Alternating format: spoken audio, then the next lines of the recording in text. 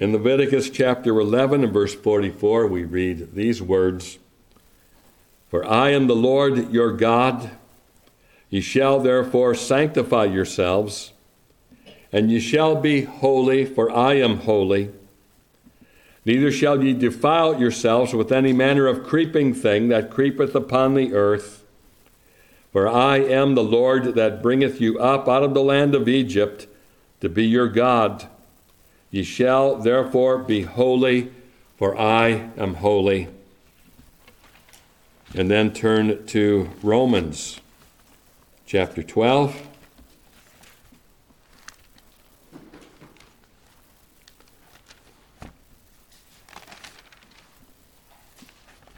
Where I want to read just the first two verses, Romans 12. Familiar words, I'm sure, to many of you. Where Paul writes, "I beseech you, therefore, brethren, by the mercies of God, that ye present your bodies a living sacrifice, holy, acceptable unto God, which is your reasonable service. And be not conformed to this world, but be ye transformed by the renewing of your mind, that ye may prove what is that good and acceptable and perfect will of God." Amen. We know that the Lord will add his blessing to the reading of his word for his name's sake. We've been looking at various doctrines from God's word with the aim of bridging the gap between hearing and doing the word. We are called upon, we're discovering that, aren't we, along the way? Just what an emphasis in Scripture is placed on not being hearers only, but doers of the word. There is, unfortunately, a large gap in the lives of many professing Christians between what they hear and how they live. And this is a problem, I'm afraid, of widespread proportions, more than what we may realize. And how far does that kind of phenomenon exist even in our own lives? It presents to us the challenge, doesn't it, of bridging the gap between hearing and doing. Thus far, we have made this application, bridging the gap, to the doctrine of Scripture. We've also applied it to the doctrine of God, theology proper, if you will. How do you do God?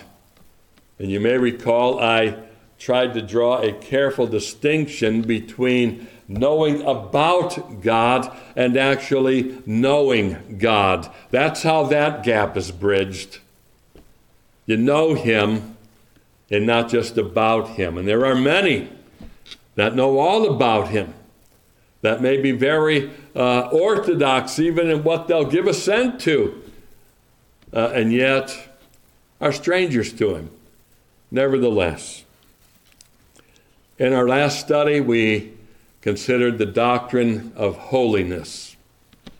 And that's what I want to return to this morning. We drew from a text in Hebrews. Last time I pointed out how essential holiness without which no man shall see the Lord. So this is certainly one of those virtues in the Christian life that can be categorized as an essential virtue. You won't see God without it, just as you won't enter into the kingdom of God apart from righteousness. Except your righteousness exceed the righteousness of the scribes and Pharisees, ye shall in no wise enter the kingdom of heaven, our Lord said. Which raises then a challenging question: where am I going to get that righteousness? Especially if all our righteousnesses are as filthy rags, how can I possibly meet the qualification for the kingdom of heaven? And thank God, the answer is to be found in the gospel. The answer is to be found in the imputed righteousness of Christ that comes to us fully and freely to those that see their need of it and receive it by faith. To those who fail to see their need of it, I wouldn't want to be in their shoes on Judgment Day. As if the Lord says, I have nothing to say to you. We'll see you on Judgment Day, and you'll be held to the perfect standard of the law, and we'll see how well your righteousness measures up, keeping in mind that it applies not merely to your external behavior, but it also applies internally to your thoughts, to your words, to your motives.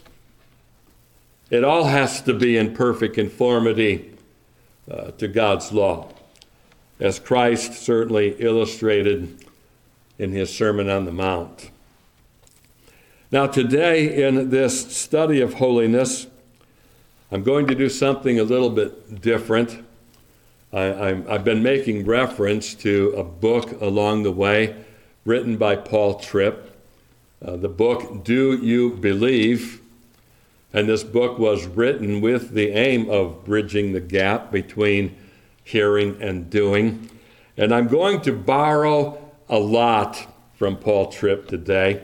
I'm giving him credit right now. Basically, this will be his sermon, okay, to a great degree.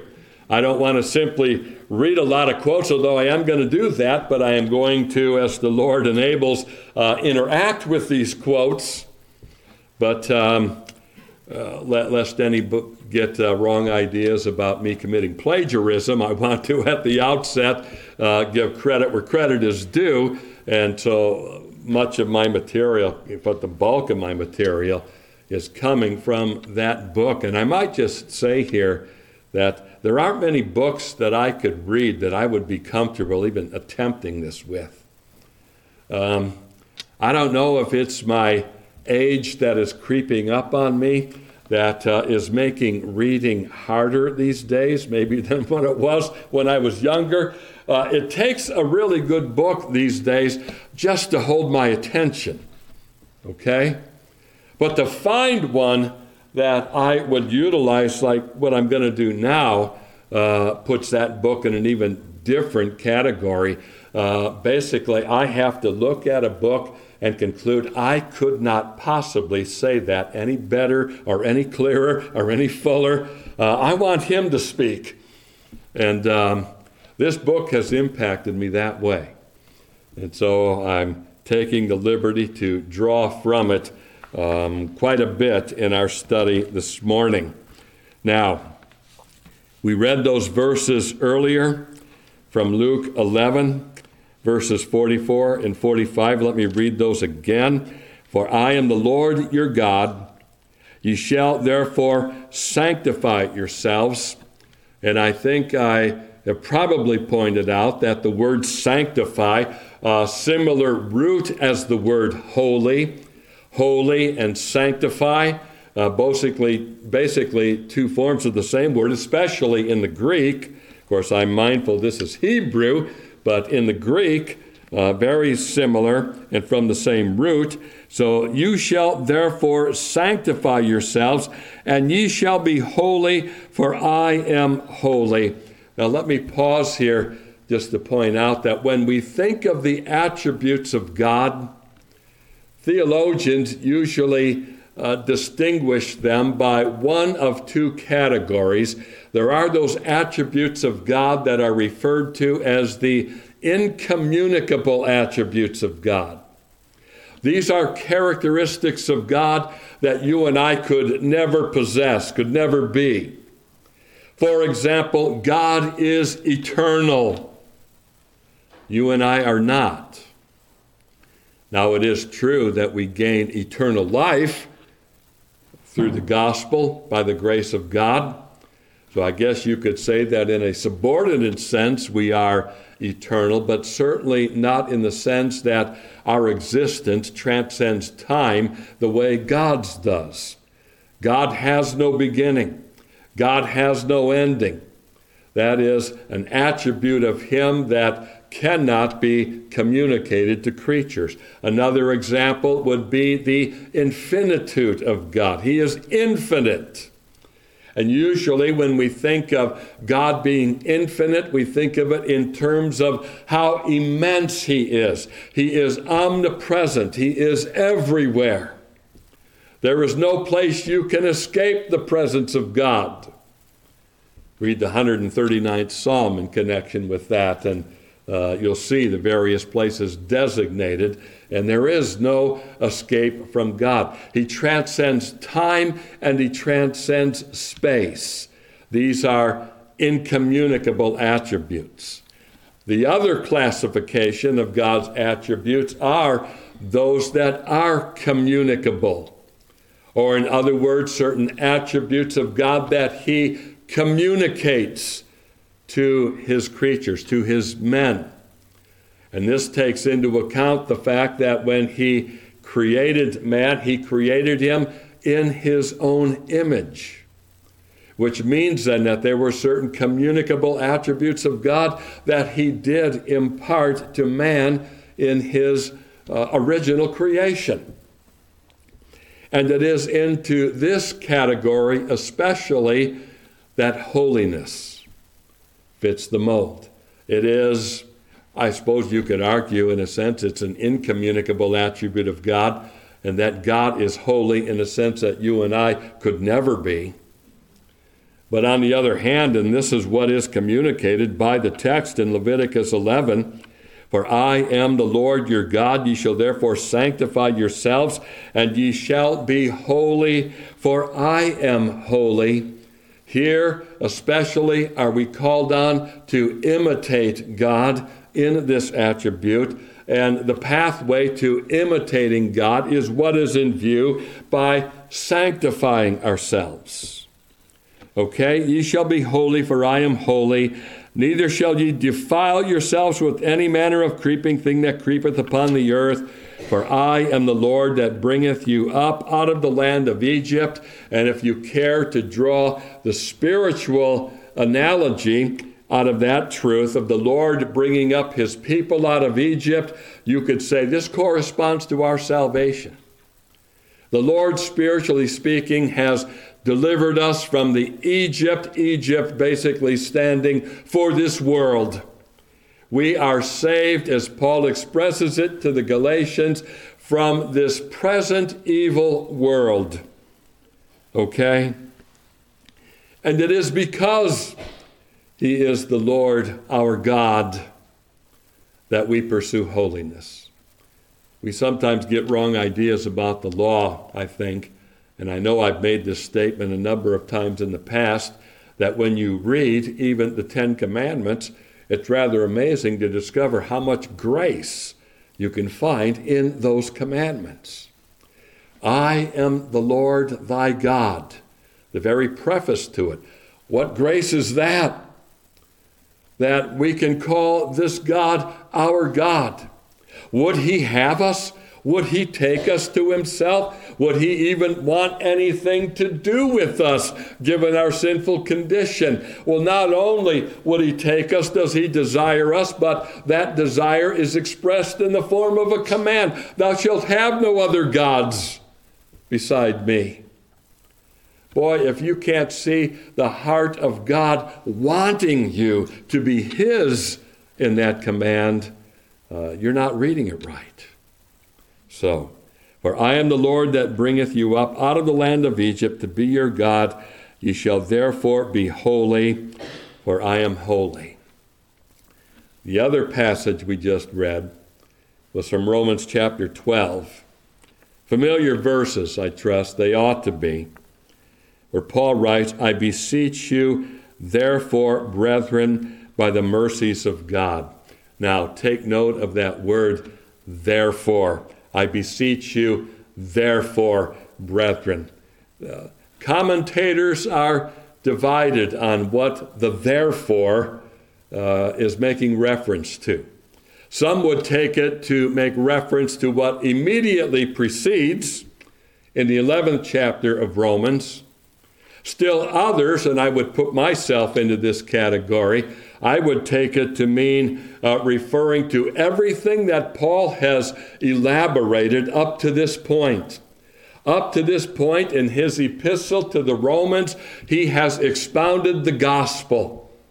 He has shown how mankind, Jew and Gentile, are all guilty under whatever law they've received, whether it be the revealed will of God, which came to the Jews, or whether it be the law of conscience, which the Gentiles possessed.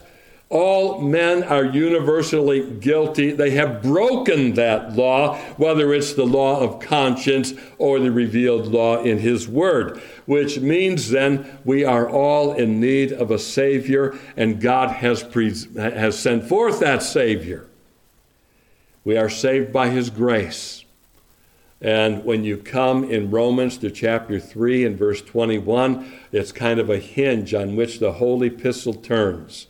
After establishing the universal guilt of all men, Paul then elaborates on the glorious truth of what Christ has done by being a propitiation, a wrath appeaser, if you will, who appeased the wrath of God, satisfied justice for us, brought us into His family. He saved us, justified us by faith. The appeal now in Romans 12 is to all of that.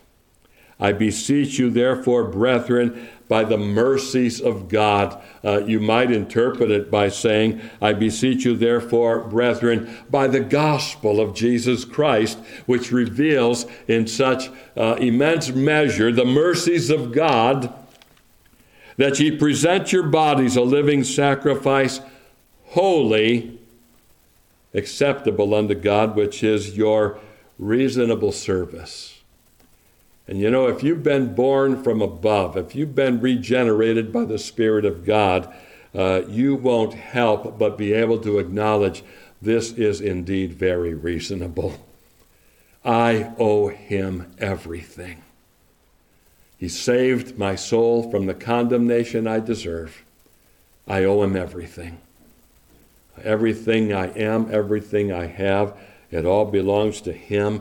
And Lord, if you would do that for me, oh, I most willingly and desirously present myself to you. A living sacrifice, my reasonable service, and be not conformed to this world. Okay, here is a good statement, I think, pertaining to holiness in terms of what it's contrasted to. Pursue holiness. Don't be conformed to the world. Conformity to the world is the opposite of holiness, okay? And when I speak of holiness now, I'm conscious of a twofold sense in which the Bible presents it. Holiness depicts God as being separate from His entire creation. We don't follow the pantheistic school of thought, which says God is in everything. Every tree, every flower, every critter, everything. God is in it all. Well, no, He's not. He's holy. Which means that though He is the creator of everything, He is nevertheless distinct from His creation. He's separate. And you can argue by way of practical application, He expects us to be separate from this present evil world. So that's one way in which holiness is described. The other way, perhaps the more common way, is to think of holiness in terms of God's essential purity. Without blemish, without spot, totally pure, ethical holiness, we could call that.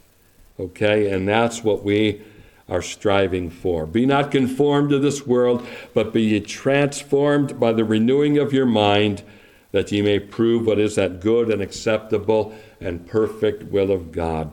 Now, you probably know, I think I touched on this in our last study. I know that I touched on 1 Peter, the text in 1 Peter that quotes Leviticus 11:44. But as He which hath called you is holy, so be ye holy in all manner of conversation. That makes this permeating, doesn't it? All manner of conversation.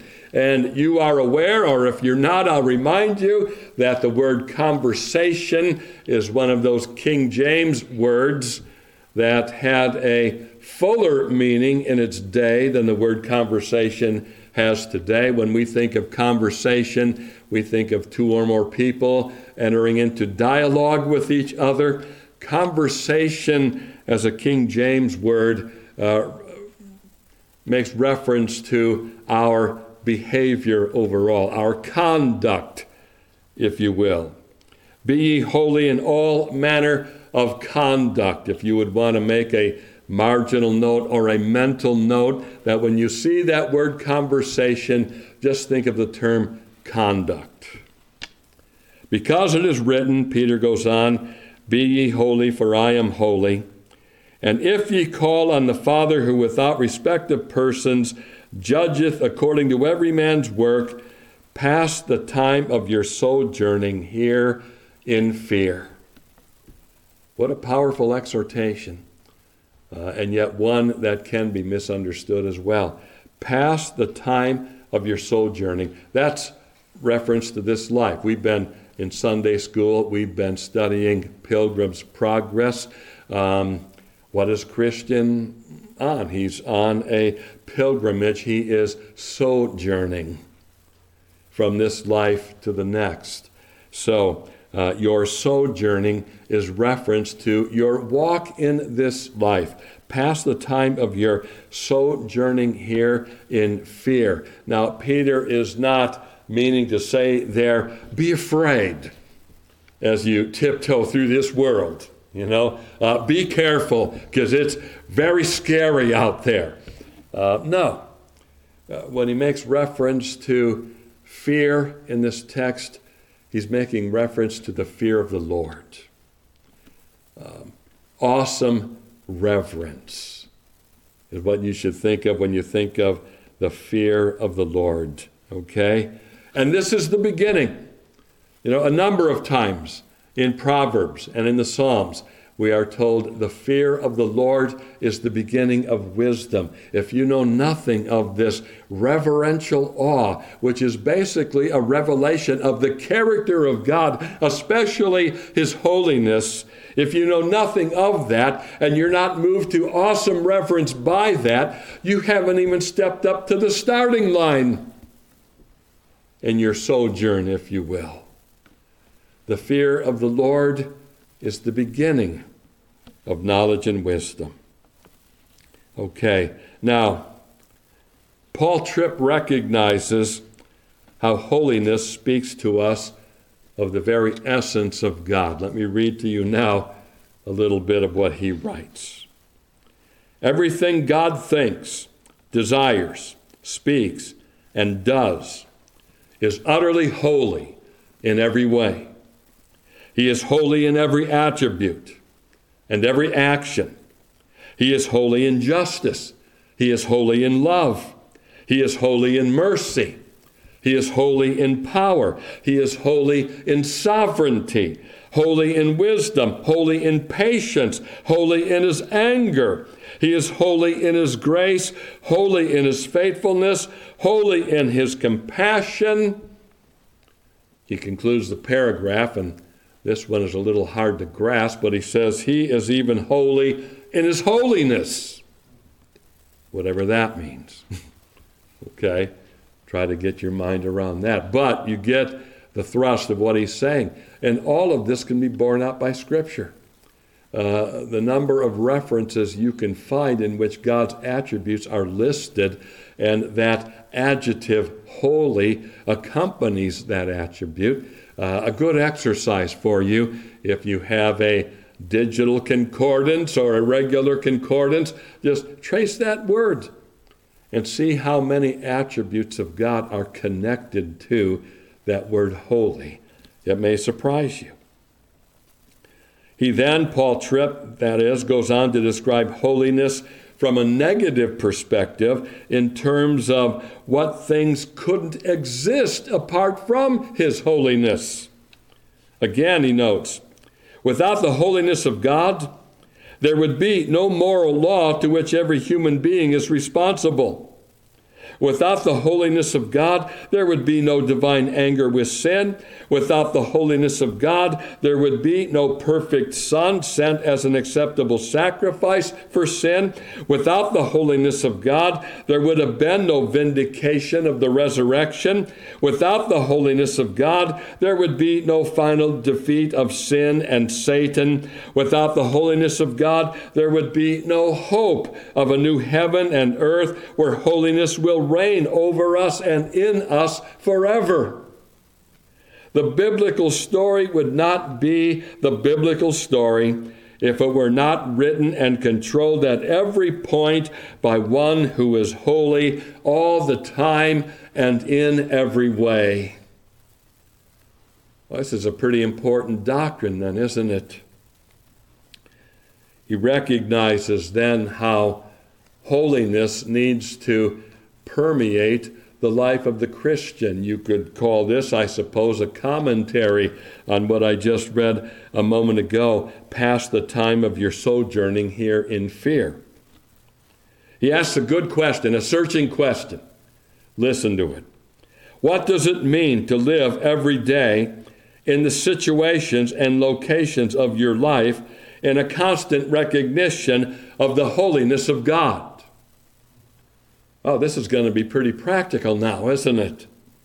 We're getting outside of this building now, aren't we? This takes us beyond Sunday church to everything you do during the course of the week, the mundane activities that you are engaged in day by day. What does it mean to live every day in a constant recognition of the holiness of God? What does it look like to let this doctrine form the important places in your life, such as friendships, career, marriage, parenting, sexuality, finances, civic life, education, leisure, entertainment, and church life?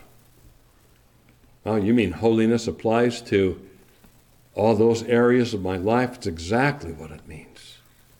What does it mean to let this truth capture your heart and in so doing shape your deepest longings, your most influential motivations, the way you make decisions, the things you say, the actions you take? What does it look like to carry this truth out of the halls of formal theology and into the private places where the drama of your life unfolds? What a challenge. And he recognizes that this is indeed a challenge. I really appreciate Dr. Tripp in this. Listen to what he says. But here's what makes me sad. I don't always live with God's holiness in view. I don't always look at everything else in life from the height of that perspective. And when I don't, not only do other things seem bigger and more impressive than they are, but even unholy things can get my attention. My, what a challenge, and how true it is.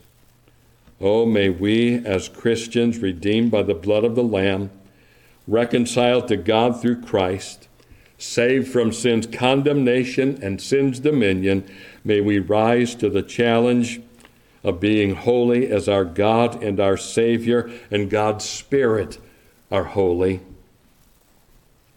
He then gives his readers a list of ways in which holiness should affect the life of a Christian. He lists, 8 or 9, I forget what the number is, 8 or 9 different ways. I'm not going to even attempt to cover those. In fact, I'm going to reduce them to 2.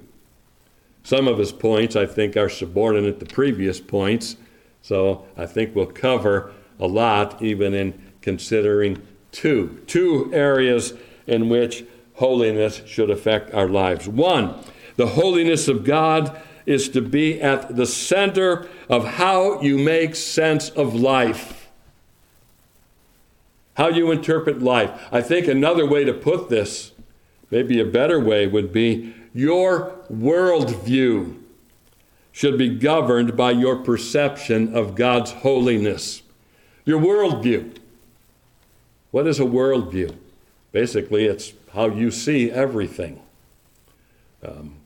I had the privilege a few years ago, kind of a blessing to think on it these days, who were my students? It was Caleb, it was Justin Miller, and Zachary Barnes, maybe was the other one, that I had the opportunity to teach a worldview class as I was an assistant in homeschooling for that session, and a blessing to do. But what we did in the beginning of that class, and I remember this, I had people bring in glasses.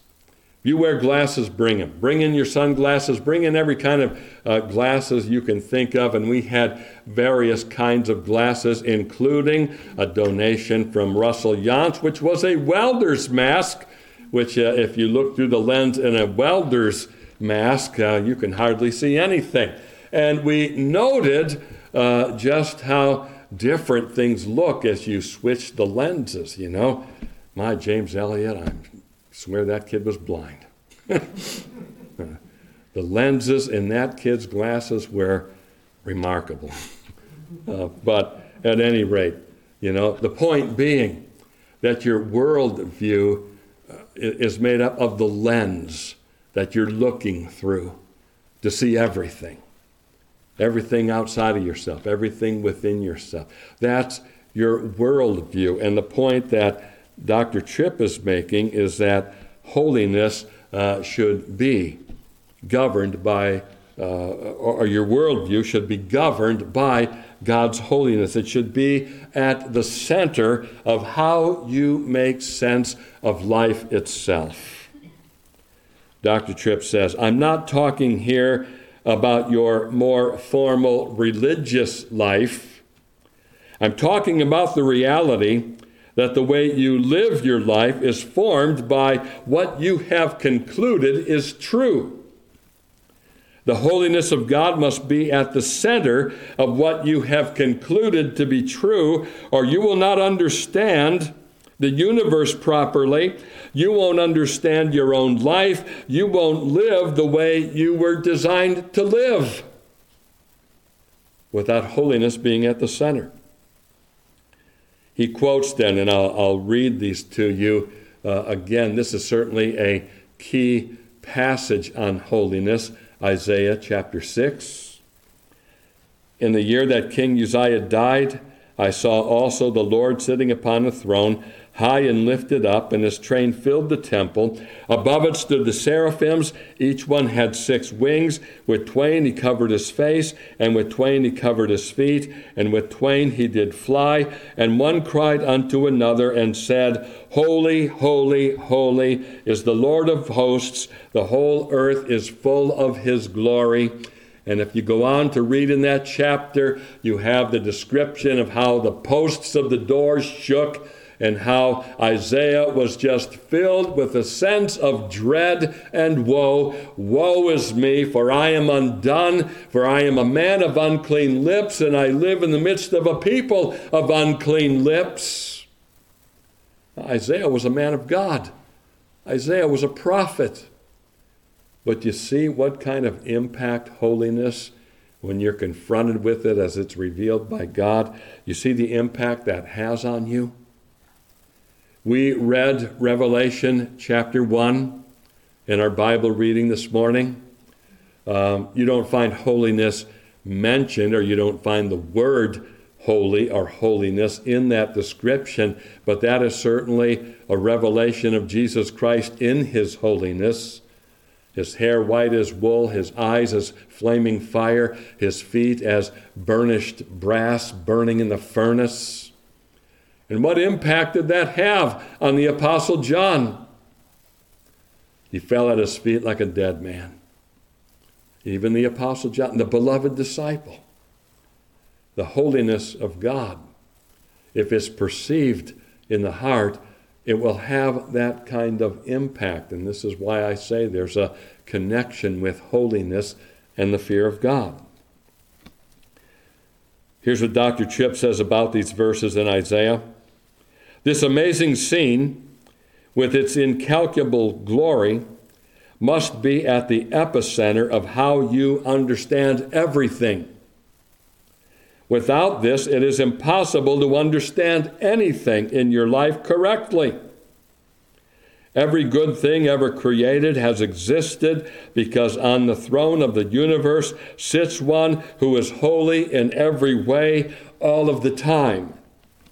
Your sense of identity, meaning and purpose, your goals for your life, what you long for your loved ones, how you used your energy, time, and money, your sense of right and wrong, your means of making decisions, how you used your gifts and abilities, and where you look for peace and rest must be connected to this declaration. Holy, holy, holy is the Lord of hosts. The whole earth is full of his glory.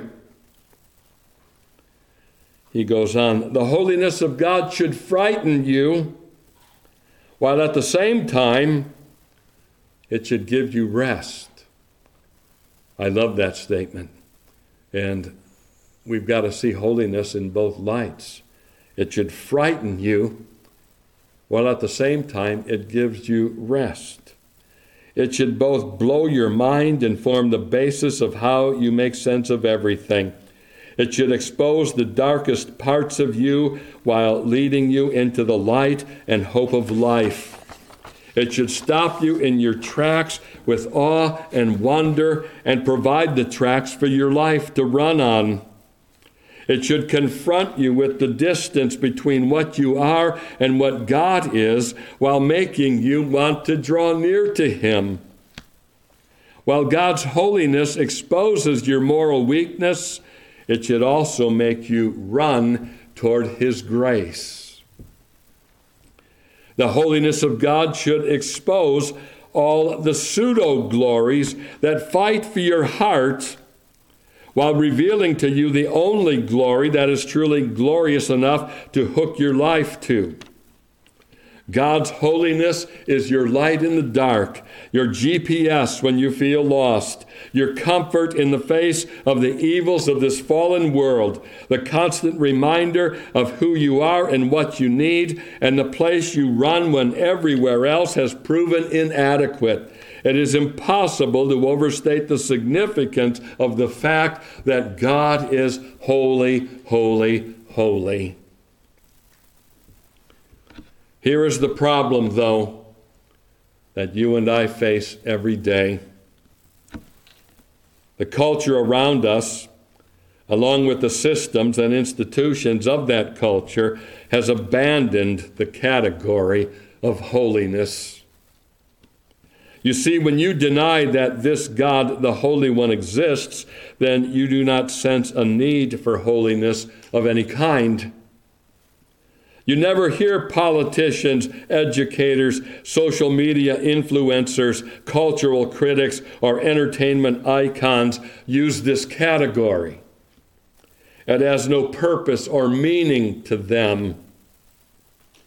Much of what you read, hear, watch, and interact with as a citizen in this present world will not reinforce for you how essential holiness is. And the more your culture influences the way you think, the less holiness will have any practical, functional purpose in your life as well. It is possible to believe in the holiness of God and yet in your daily life practice holy-less living. Oh, what a heart-searching challenge Paul Tripp puts to us, and yet so very true. And I think each one here, if we're honest, we can affirm the truth of it, the reality of it.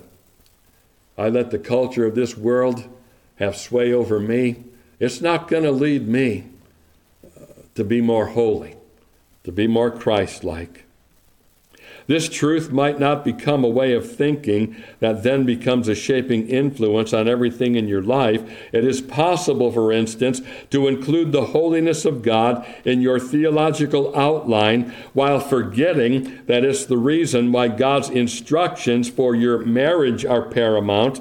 You can embrace this truth intellectually and still not be brokenhearted that most of the people you encounter know nothing about the glory of this Holy One, and live as rebels against his will and his glory. You can sing of God's holiness in a worship service while not connecting it to the way you treat your children in the car on the way home. You can study God's holiness and then succumb to anxiety that forgets that the Lord of Lords, who is in control, is good in every way. Oh, may God help us then to formulate a worldview in which the holiness of God is front and center, the lens through which we view things. May we live our lives in the fear of the Lord, a fear that creates in us a dread for sin and a love for Christ, a fear that instills in us a deep sense of humility that accompanies thanksgiving. I've always been struck by the text in Psalm 2 that kind of sets apart Christian joy from worldly joy. It's this admonition that occurs near the end of the psalm in verse 11, where we are admonished, serve the Lord with fear and rejoice with trembling. You ever heard that expression? Where do you see that anyway? Rejoice with trembling. How do you do that? Can I actually rejoice in the Lord while I'm trembling in his holy presence? The answer is yes, you can, and yes, you should. Serve him in that way. And that's why I said, and I'm pretty sure I brought this out in our last study, that we've got to be impacted by holiness, not just in the terrifying aspect of it, but we need to be drawn to it as well because of the beauty of it. There is a beauty in holiness. There is a beauty in the life of Christ, who is perhaps the most tangible example of holiness that we'll find. And when we recognize his saving purpose, it enables us then to approach a holy God with trembling, but not with a trembling that dominates us, but a trembling rather that is tempered into this reverential awe, which means then that it's also tempered with deep humility. A Christian who understands the holiness of God will certainly be a humble Christian, won't he? Secondly, I'm jumping ahead now in Paul Tripp's book. This is actually his fourth point. For me, it will be my second and final point. And it is this, that the holiness of God is meant to be the ultimate quest of our lives.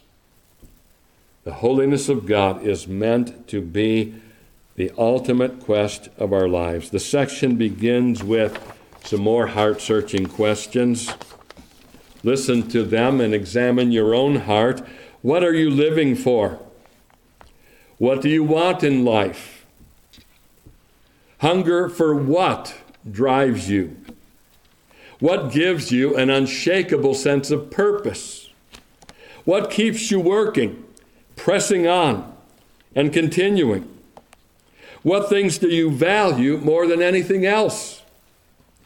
What is the big reason behind everything you do? Why do you do what you do in the way that you do it? Why do you do what you do as a friend, a student, a worker, a boss, a parent, a spouse, a neighbor, citizen, or member of the body of Christ? What in the world are you running after? The Apostle Peter is addressing people who were suffering for their faith, making reference now to his first epistle.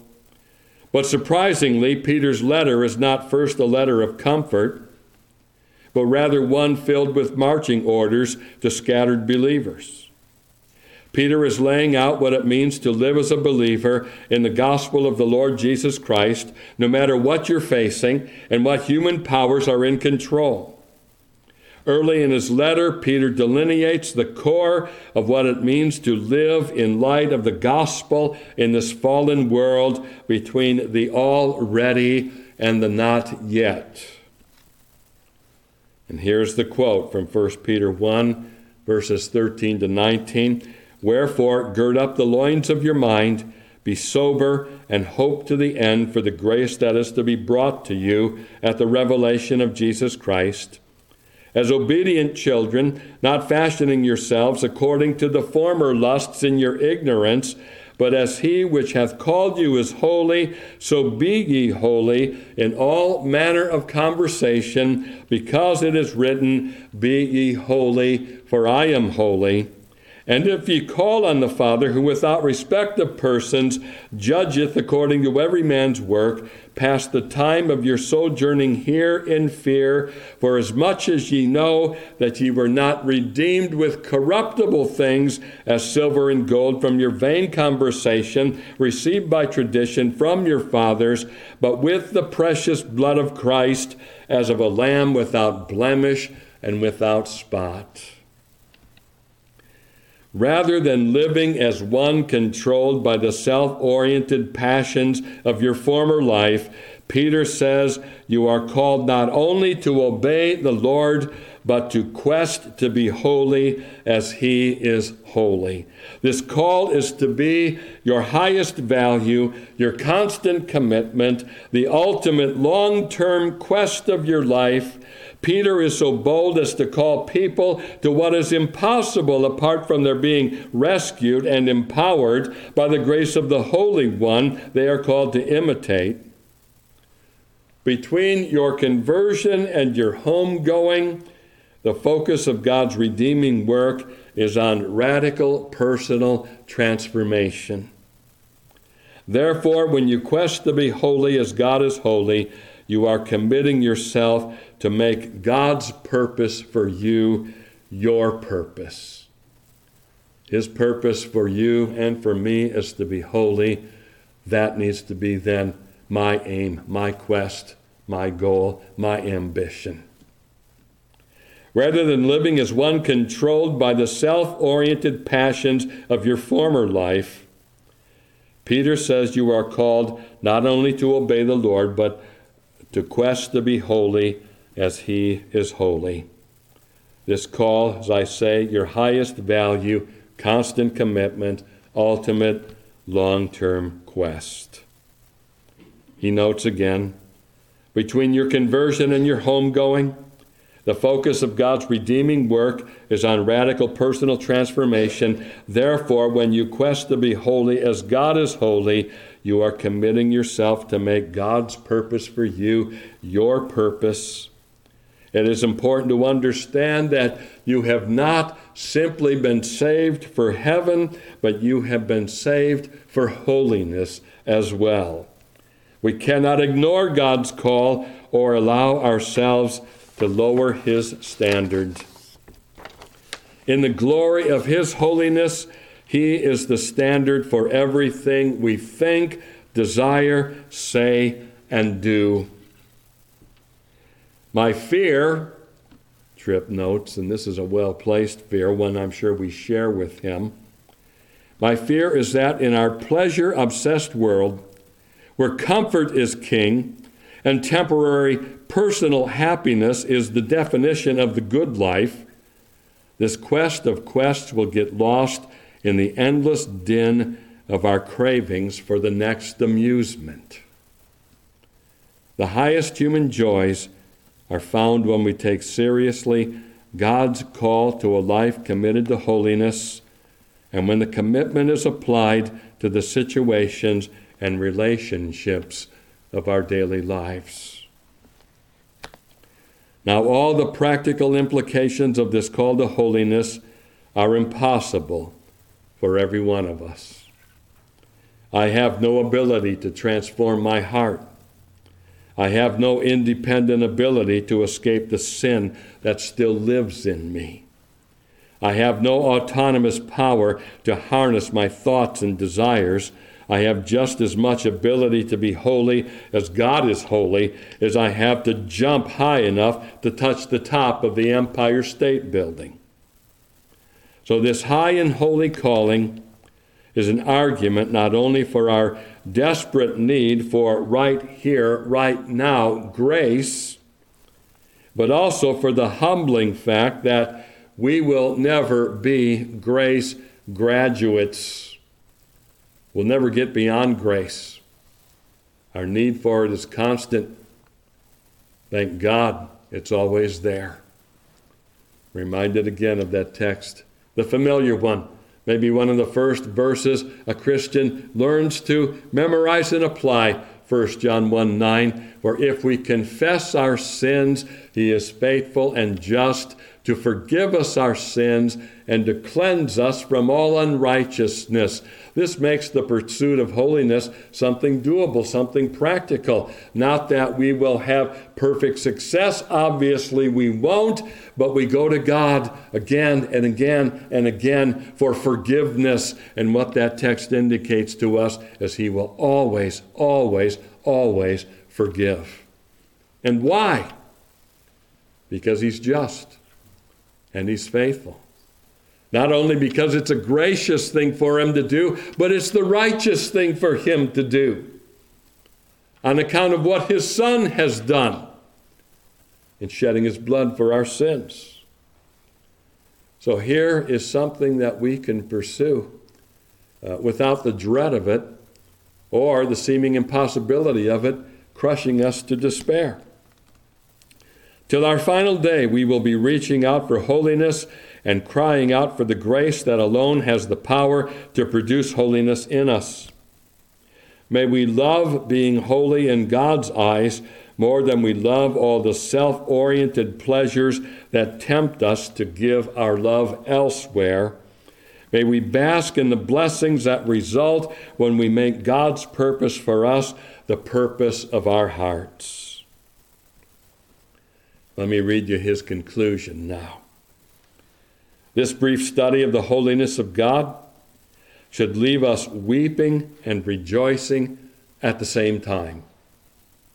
If you stand before the throne of our perfectly holy God, you will have reason for both. I am persuaded this is why we are called to both of these responses in Scripture and why they are both important pieces of a spiritually healthy life. God's word calls us to mourn, actually pronouncing blessing on those who do. In the Beatitudes, Matthew 5:4, blessed are they that mourn, for they shall be comforted. How could you stand before the holiness of God and not weep at the condition of your own heart and the sin everywhere in your world? God's word also calls us to rejoice. 1 Thessalonians 5:16 through 18. When we gaze upon the holiness of God, we have reason to rejoice. How unshakable is your joy when you wake up each day knowing that your world is under the rule of one who is perfectly holy in every way, all of the time, and that this Holy One is your Father by the grace of God. So weep, your Lord is holy. Don't stop rejoicing, your Lord is holy. Live the life of a sad celebrant. Mourn the ways that you are far from the holy goal God has set for you, while you rejoice in the potential you now have to be what you could have never dreamed of being if this Holy One had not met you with his heart and life-transforming grace. May your tears mix with joy until you are on the other side with him and like him forever and ever. I'll close simply on this note. Paul Tripp, as an author and as a preacher, I think I share something, a little something in common with him. And he expresses this in the course of these chapters. He laments what he takes to be his own inability to communicate holiness to people. That can only be done by God's Spirit. And that's why we need to pray. Pray for spiritual illumination. Pray not only that you can master the theology propositions from Scripture that pertain to holiness, but pray that the reality of truth will reach your heart. That's the ministry of the Holy Spirit. A lot of people are looking to the Holy Spirit for the wrong things. This is the right thing. And the thing that he will do, he will grant spiritual illumination when we seek him for it. Look at the prayers of Paul in his epistle to the Ephesians. One is in chapter 1, the other is in chapter 3. I think they're both largely the same, which are prayers for spiritual illumination. May God grant it to us so that we live not only with the truth in our heads, but we bridge the gap as it's ministered to our hearts by God's Spirit, and that sets us on the quest then for holiness. Well, let's close then in prayer.